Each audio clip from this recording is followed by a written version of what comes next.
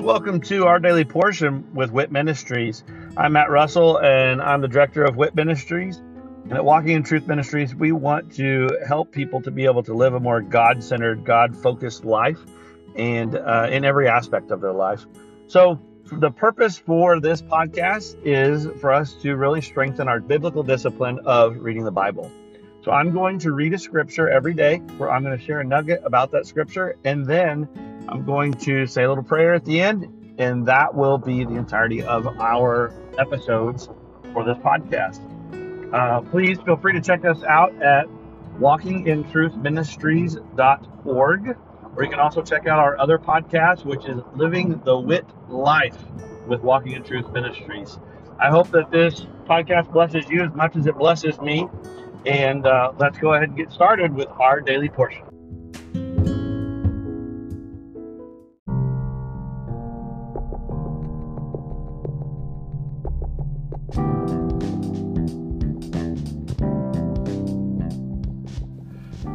Are you concerned about what the future holds?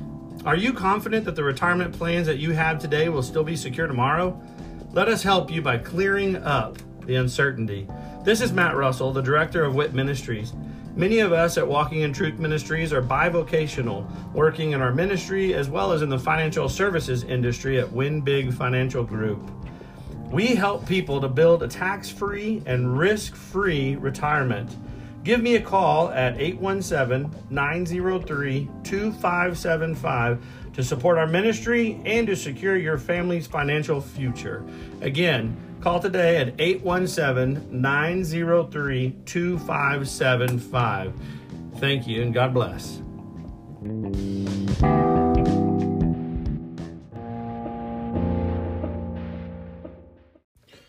Hebrews 1.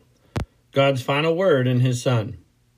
God, after He spoke long ago to the fathers and the prophets in many portions and in many ways, in these last days has spoken to us in His Son, whom He appointed heir of all things, through whom also He made the world. And He is the radiance of His glory and the exact representation of His nature, and upholds all things by the word of His power. When He had made purification of sins, He sat down at the right hand of the Majesty on high, having become as much better than the angels as He has inherited a more excellent name than they.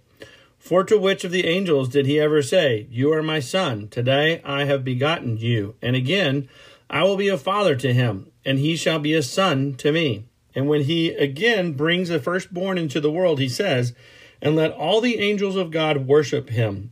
And of the angels He says, "Who makes His angels winds, and His ministers a flame of fire?" But of the Son, He says, "Your throne, O God, is forever and ever, and the righteous scepter is the scepter of His kingdom. You have loved righteousness and hated lawlessness. Therefore God, your God, has anointed you with the oil of gladness above your companions. And you, Lord, in the beginning laid the foundation of the earth, and the heavens are the works of your hands. They will perish, but you remain. And they all will become old like a garment, and like a mantle you will roll them up. Like a garment they will also be changed. But you are the same, and your eyes will not come to an end. But to which of the angels has He ever said, "Sit at my right hand until I make your enemies a footstool for your feet"? Are they not all ministering spirits sent out to render service for the sake of those who will inherit salvation?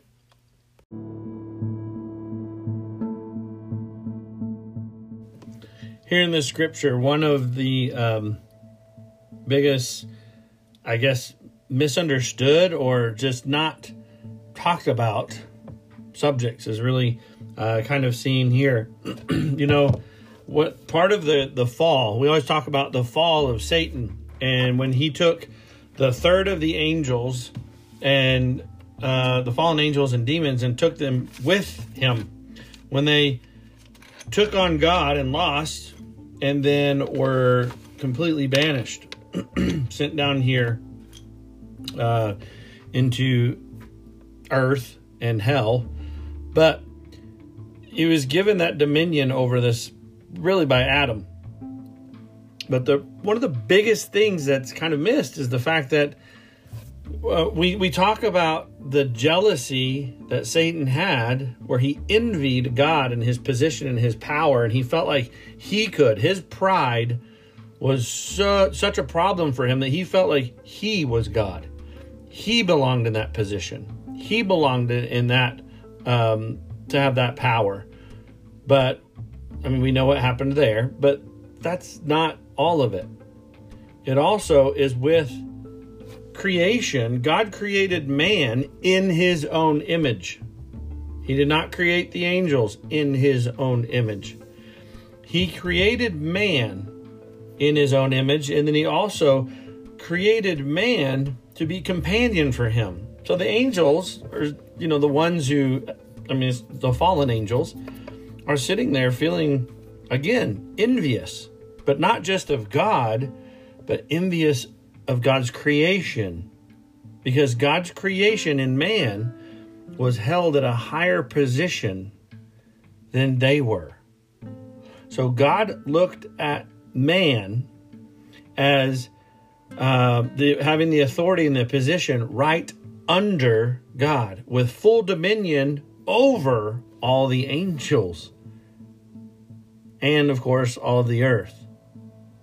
So all, in fact, in the book of Peter, it talks about all dominion, all power, all authority, all of the resources of heaven have all been given to man through Jesus Christ. So as a follower of Christ and what he did, as God's describing his son here, of course, and in his power and position and dominion, he's describing that in Hebrews, but it's also setting up this hierarchy. Jesus is God. There's 3 in 1, and that's very difficult for us to really fathom and comprehend, but we are made in his image, in the likeness of them. We are made, and that's singular and plural. In the story of creation, it talks about both singularly and plural, the plurality of the image that we're made in. And you see that we are made 3 in 1, just as God exists 3 in 1. We are body, soul, and spirit. In fact, God sees us as spirit, soul, and body.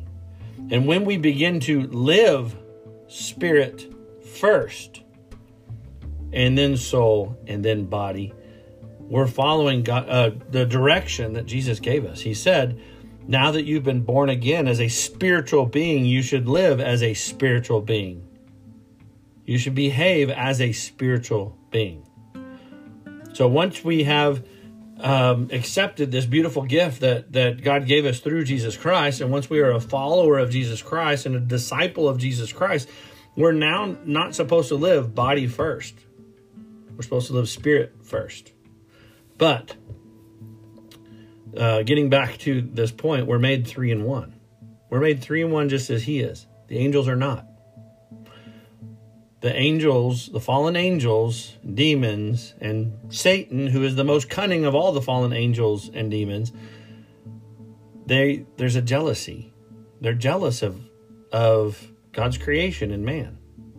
And so it's not just that the enemy is wanting to take on God's dominion, God's creation, God's kingdom, and God's sovereignty. They're also wanting to take on and destroy and twist and pervert man.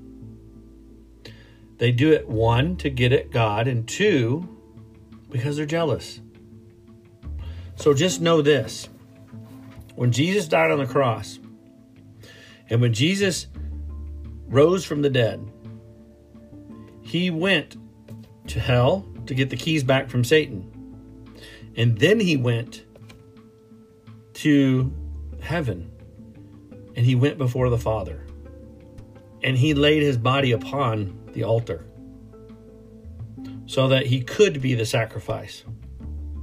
Then he returned to earth. And when he returned, and that's when he met again with his disciples, he said, I've done this so that you can do what I've done.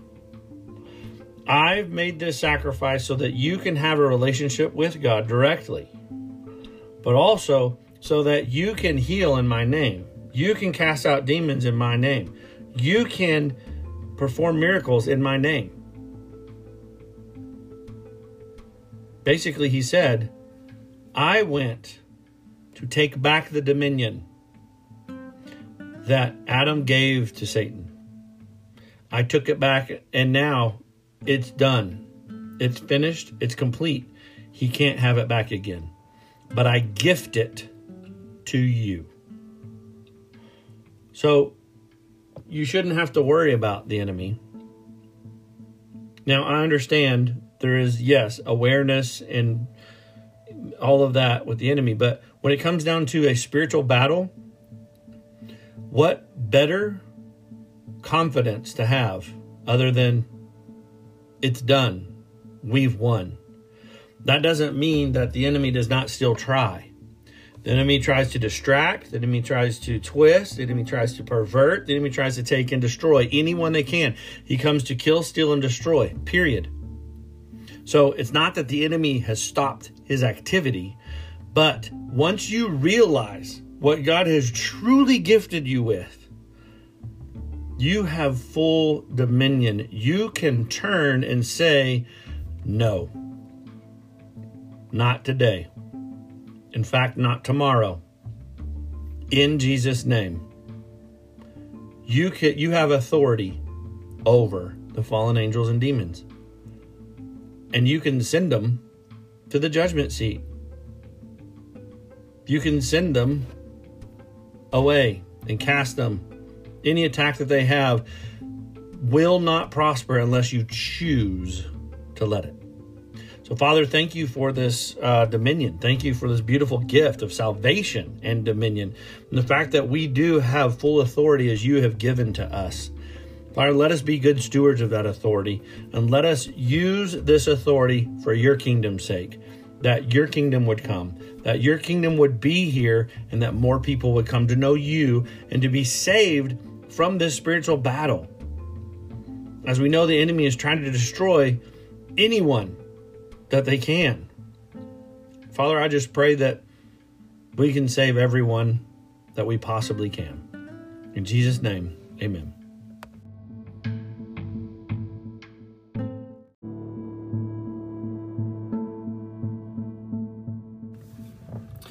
Thank you for joining us today, and I hope that that blesses you either as an individual or with you and your other loved ones.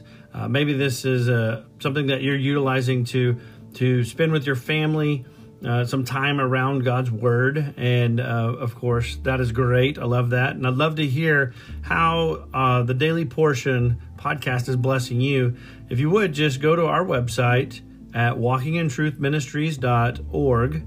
And go on there and just drop us a little note about this podcast or one of our other podcasts, or even just check out the events that we have available. But again, thank you very much, and look forward to seeing you again tomorrow as we dig into our daily portion with WIT Ministries. God bless.